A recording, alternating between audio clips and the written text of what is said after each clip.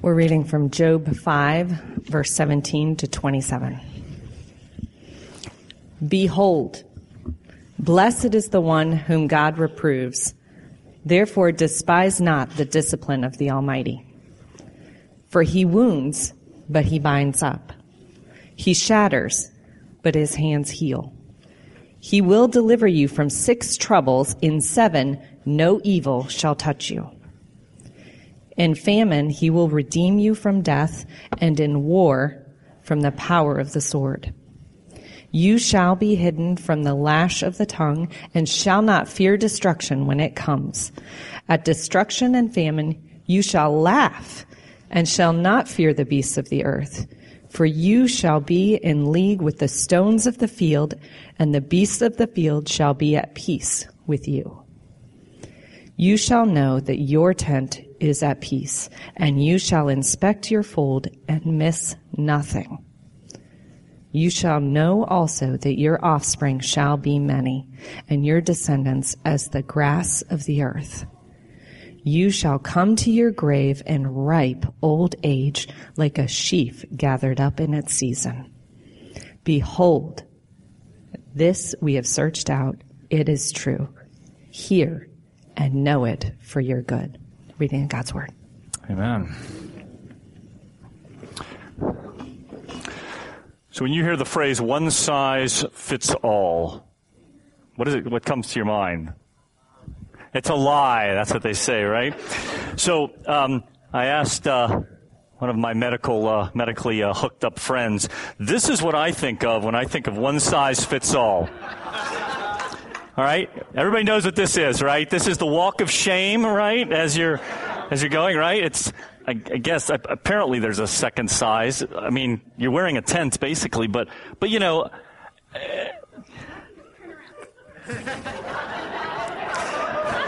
don't even imagine what it looks like if I was really doing this. It's not a pretty sight. One size fits all typically doesn't work in fashion, and it never works in theology. And Job is a object lesson in why one size fits all cannot be our theology and how we think about God. Simple answers in a day and age in which we live, in which everyone wants a 20-second soundbite on the truth, can't be gleaned in Scripture. Because God is too big, and He breaks out of our boxes too much to do that. And we're going to begin as the friends of Job, his comforters today, begin to try to give a one-size-fits-all answer to Job. Last week, we looked at how God values gut-level honesty, and that through this book, we're going to see Job trying the best he can to be honest. We looked at how the hedge of protection that had been around Job taken away, and now he's hedged in. He can't even take his own life because he's so miserable. How that hedge of God can itself become an idol for us. And we need to be clear that it's God we're looking at, not His protective hand. And we also looked at how preparing for suffering by telling ourselves the biblical truth is a wise thing to do. So this morning we're introduced to the first of a number of speeches by who are known as Job's comforters, these 3 men who have come and sat with Job in all of this profound discomfort that he's in. The very phrase Job's comforters has meant people who are really bad friends and really say the wrong thing at the wrong time. Job says, later in this book, in Job 16, verse 2, he says, "You are miserable comforters, all of you." Job doesn't mince words with God or with his friends. In chapter 42, God says that what you have said about me to these friends, says, "I'm angry with you because what you've spoken about me is not true and is not right." So, I had Sarah read this morning verses that the first of the 3 friends we hear from, Eliphaz, speaks, because when I read things like that, I think, I could say that. If you listened to what she was saying, many of the things that she read, I thought, well, that's really true. That's really good. Blessed is the one whom God reproves. Don't despise the discipline of the Almighty. Anything wrong with that? I don't think so. on and on, his deliverance. And so Job is one of those books that to cherry pick a few verses, we have to look at the bigger context, because the problem, again, is this one-size-fits-all approach. So when they come, they start well, because they come, it says at the end of chapter 2, and they sit with Job for 7 days in silence. And they just come alongside of him, and they sit and they mourn with him without saying a word. We're going to come back to that in a minute, because I think that posture itself was a pretty good start. But then they began to speak, and it went downhill from there. And it says that they brought with them some presuppositions about who God was, that they had already figured out what the problem was, and they knew what the answer was. So just to sort of summate what the book of Job, and we've started talked about this in the first couple of weeks, Job's suffering must be a punishment for sin. That's their first presupposition. Job's suffering must be a punishment for sin, because presupposition number 2 is that God never causes innocent people to suffer. You see these listed again and again and again. Let's pick up just a couple of them.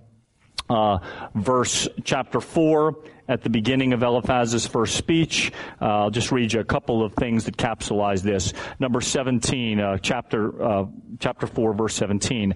Can a mortal man be in the right before God? Can a man be pure before his Maker? Look at verse 7. Remember, who was it that was innocent who ever perished? Was the upright ever cut off? So, it's not possible these guys come to the story saying it is not possible for bad things to happen to good people.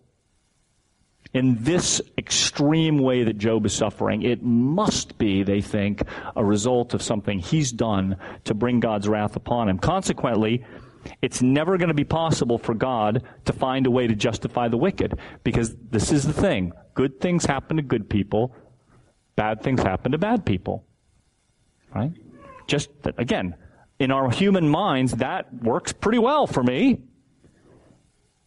However, from the beginning, Job is shown to be a man not perfect, but righteous. What's the difference? Perfect means you make no mistakes. Perfect, there's not a flaw within you. And Job is going to go too far in protesting his innocence that he almost thinks of himself, we're going to see later, with a little too much perfection in his heart toward himself. But he is a righteous man. That is, he is doing his best and walking in the ways of the Lord to the best of his ability. That's how he's shown. And yet, he suffers these tremendous tragedies. So, let's look at what these presuppositions.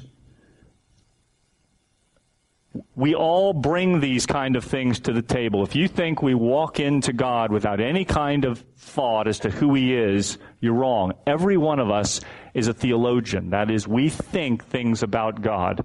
Do you think God's basically good? Basically, kind of a hard nose. Would you see him as one who actively communicates, or is he kind of out there waiting for you to get to him? How does he feel about you when you sin? Is he angry with you? Is he forgiving? Is he indulgent? Is he Papa, Grandpapa? We bring presuppositions in our mind about the God that we think he is, and what the Bible would tell us is we need to see him as the God who he is. And he's more mysterious and bursts out of our boxes. And so, as we look at these friends, I want to tell you two things. Not everything they say is wrong. As we just read, and there are verses after verses that you and I could sit and affirm the words they say. But not everything they say is right, and the context in which they speak is completely wrong, because God says at the end, you have not spoken truthfully about what? About me, the Lord says. Individual things they say about circumstances, about life, You could affirm, and I could affirm, but they don't know or fear God. What we see is that they don't hold God in that awesome respect, and Job does. And this is the difference at the end we're going to see between them. So, as we're going to look, Job is going to be many, many chapters on these themes, and we're going to move relatively rapidly through much of it because they repeat many of these themes over and over again. But I want to just talk to us a minute about comfort and about what we do, because I don't know about you, but I know people who are in circumstances and in situations, and I've been in situations. When I was at my lowest point of my life, a lot of people said things to me that I know they thought were helpful. Have you ever had that happen? And, I try to give them the benefit of the doubt. I know they mean well. I now do, as part of my calling, I do funerals. And there's nothing like a good funeral to bring out weird things people want to say to be comforting, right? I mean, I've heard a lot. I probably haven't heard it all, but I've heard a lot. I've heard a lot of the God needed an angel in heaven. I'm like, what? Not only is that bad theology, he doesn't need angels in heaven. There's just everything wrong. But I've heard people, I think, in trying to be comforting, say things that aren't. So looking at Job's friends, looking at some of the things, let me just offer you a couple of things as we try to not be Job's comforters, but try to look at maybe gleaning from this. This isn't necessarily from the book of Job, but I was really struck as I was reading. I've read now many times especially the first 20 chapters or so, and I really felt like I wanted to just offer a few things here, practical things on this comforting. Number one, Paul says in the book of Romans and how we live as Christians, he says very, very simply, rejoice with those who rejoice and weep with those who weep, or mourn with those who mourn. Period. He doesn't say mourn with those who mourn and subtly remind them or try to explain their problems or remind them of how they got themselves into this mess. Or there's just a sense of when we sit with people and we rejoice in their joy and we simply mourn with them, there is a quality, a Christ-like coming alongside Emmanuel, God with us quality, that we don't have to have the answers. And there's something healing, that word, the Greek word therapeutic, about the presence of someone who's just sitting with you. One verse later, interestingly enough, Paul says, please don't think more highly of yourself than you ought to. Mourn with people who mourn, and don't think that you're the answer man. Secondly, please be willing to say, I don't know, when people ask you questions that you don't know.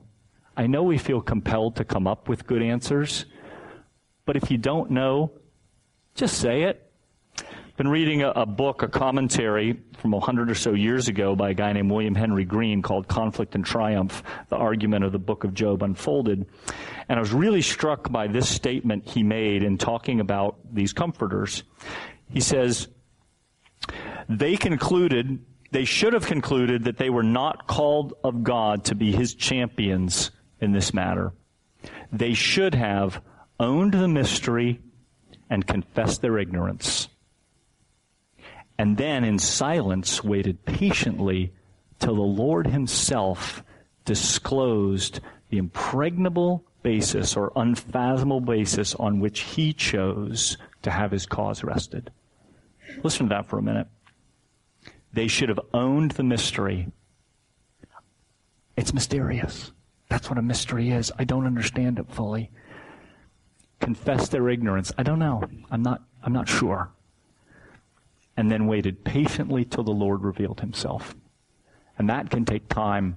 Guys, I can tell you there are some people with whom I'm waiting. I've waited for decades so far to unravel the mystery of why things have happened, Job-like. Maybe you have too. In some cases, God has revealed himself in incredible ways, in ways we never could have foreseen. But sitting and waiting patiently is not till the end of the day. It's till the Lord shows up to reveal himself. Number 3, Third thing, just in terms of being a comforter that I think would be a comforter. First, being present in and of itself, being willing to say, I don't know. Page 3. Biblical principles, while not to be disregarded, can't be given without the leading of the Holy Spirit. Here's what I mean by that. It's not that we don't have any idea why God operates. We do. God gives us some clear principles in His Word as to the general way He operates. But when we take a passage like in the ninth chapter of the Gospel of John, a man born blind, the Pharisees had exactly the same comforter type questions. Who was it that sinned that made this man blind? Was it his sin or his parents' sin? See, there were two ways to go, right? Somebody sinned, and there's blindness, right? So the only question on the table for them is who sinned? This guy or his parents? Which one, God? And what does Jesus answer? He says, you don't get it. It's neither of those. I don't know how righteous the blind man was, but he said this was for God's glory. Now that unleashes some terrifying questions. You trying to tell me this guy was blind for however long in his life? So for this moment, Jesus Christ, how fair is that? What kind of life did this guy live in this day? You could ask all those kind of questions, but in the moment, I can tell you that I will bet you, I'll talk to the blind man in heaven, but I will bet you that for the moment to have Jesus Christ touch him and heal him and to have his first sight be that of God in the flesh must have been incredible. And then he goes on and astounds the Pharisees with the truth of an experience that overwhelms their theology. Because he says, I don't know much about much. I can't argue your theology. What I know is this, right? I used to be blind, but now I see.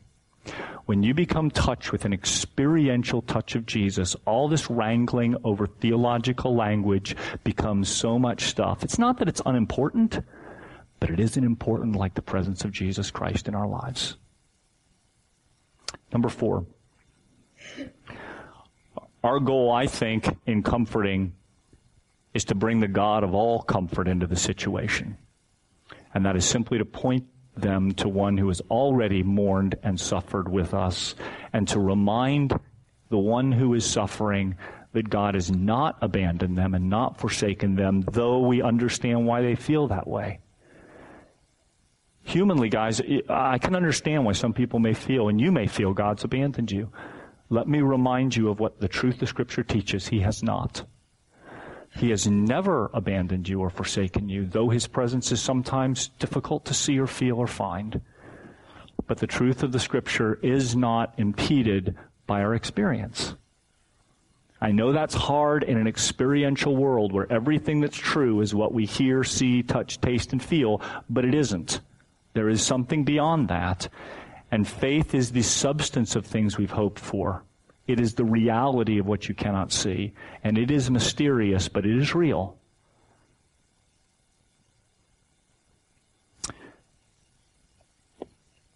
I want to close by just looking at Job's response, because in the way this is set up, one of the comforters gives a speech, and the writer uses the comforter as a mouthpiece for what he's trying to get us as the readers to see. And he uses these words that have been recorded to remind us that there's not a one-size-fits-all theology, and each of the 3 comforters takes sort of a different tack on the same idea.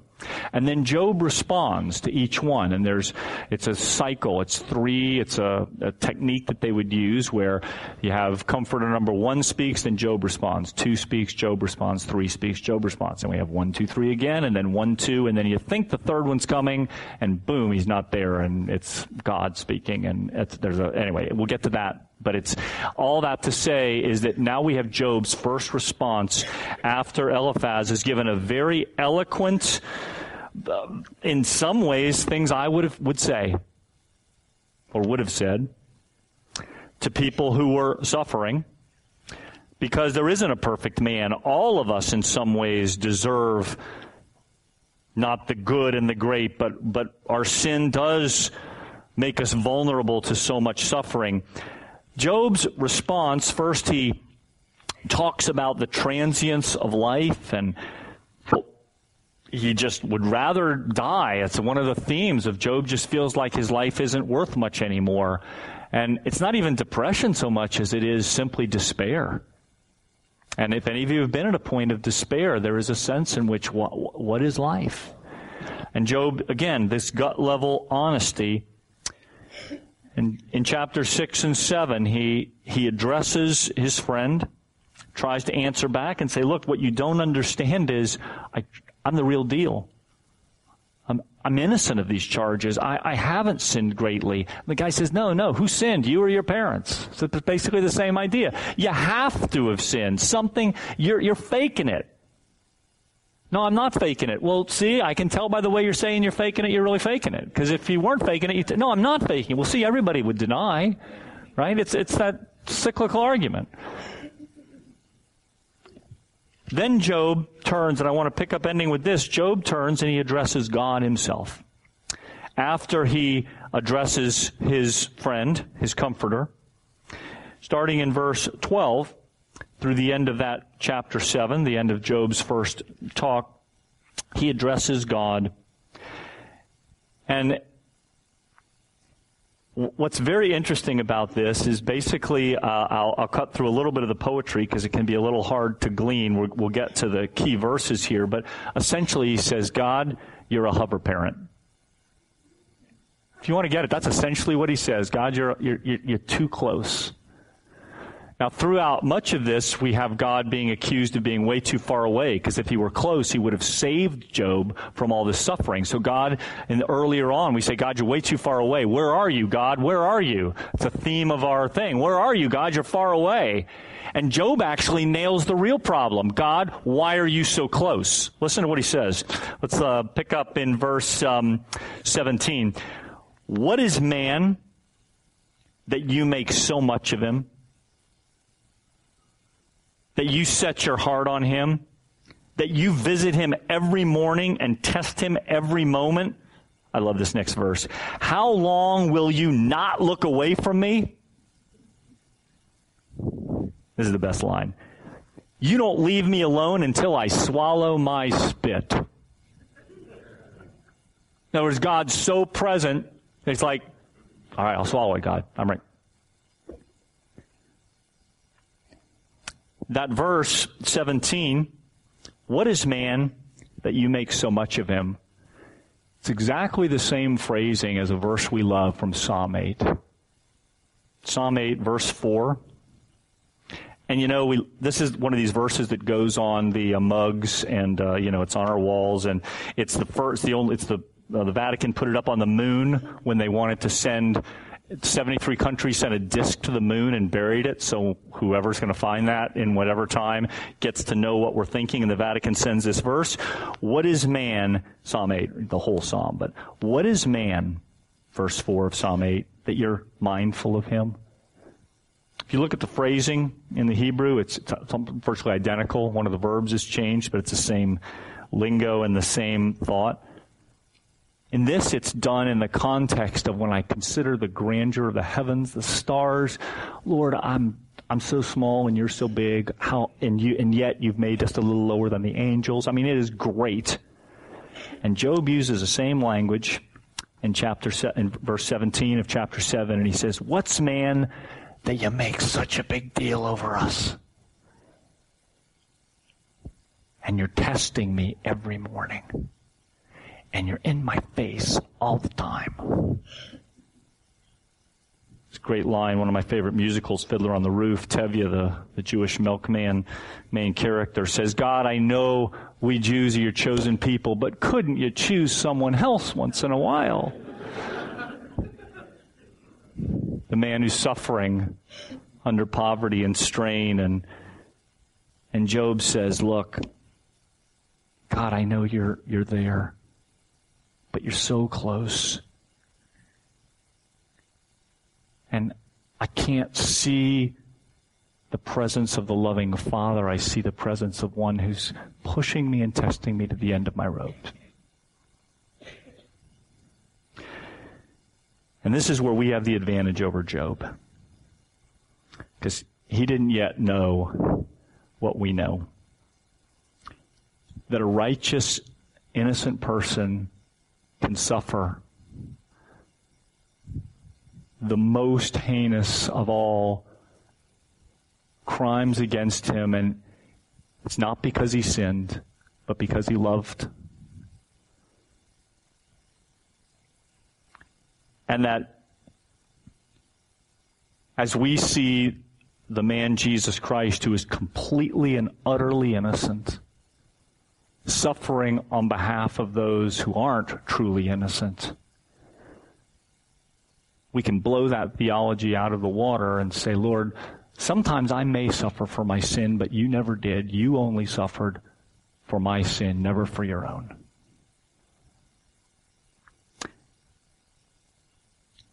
And what it does is it gives us the possibility that if a really, really righteous person can suffer terrible things, then maybe, just maybe, a really wicked person doesn't have to have the bad things happen to them that they deserve.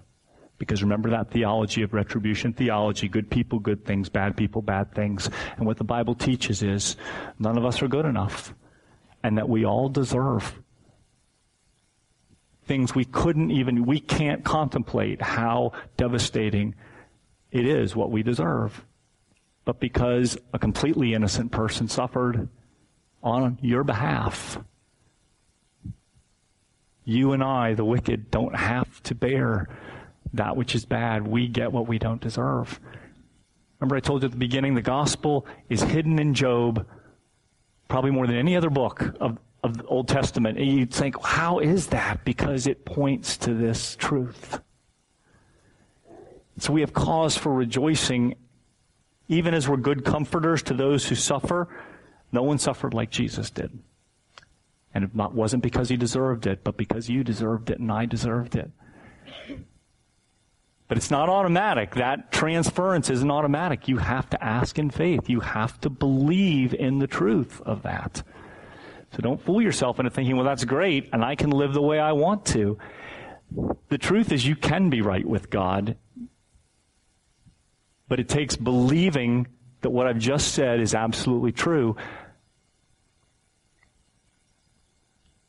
And not just in an intellectual way, but in a way that makes you commit your life and heart to Him, because faith is that assurance of things you've hoped for. Maybe you think, I wish that were true, Tim, but I just can't believe it. Believe it and it becomes true for you. That's the wonderful thing about faith. It opens the door to the possibility of this truth. Would you pray with me, please? Lord Jesus, I thank you for the lessons you hide even in terrible suffering, Lord. That is, Lord, as we look at what was said and not said in the book of Job, we look at things that could have been done differently. Father, we see that you were present all along, but hidden in mysterious ways. Lord, so close to Job, hovering over him, but Lord, you always do things out of love, even your testing. And while Job didn't think he could bear any more, he did, and we're going to see the redemption that comes because of the promise. So Lord, I pray for each of us. I pray for those in particular who are in the fight right now, in the struggle, at various levels, experiencing the pain of loss, experiencing pain from physical distress. Lord, fighting off cancers and diseases and bacteria and viruses that plague our world. Lord, we thank you that in the midst of that, you are the God who is close. Sometimes we feel small, but Lord, you have put us in a position to reflect you to this world, writing your Spirit inside of us. And so, Father, we ask you to encourage us as we parent our children, as we go to work, as we live our lives as lights in this world. Encourage us, O Lord, that we, as we deal with you honestly, as we deal with others with integrity, that we can, O Lord, walk through even the difficulties of life with the fragrance of Christ. Thank you for these things in Jesus' name. Amen.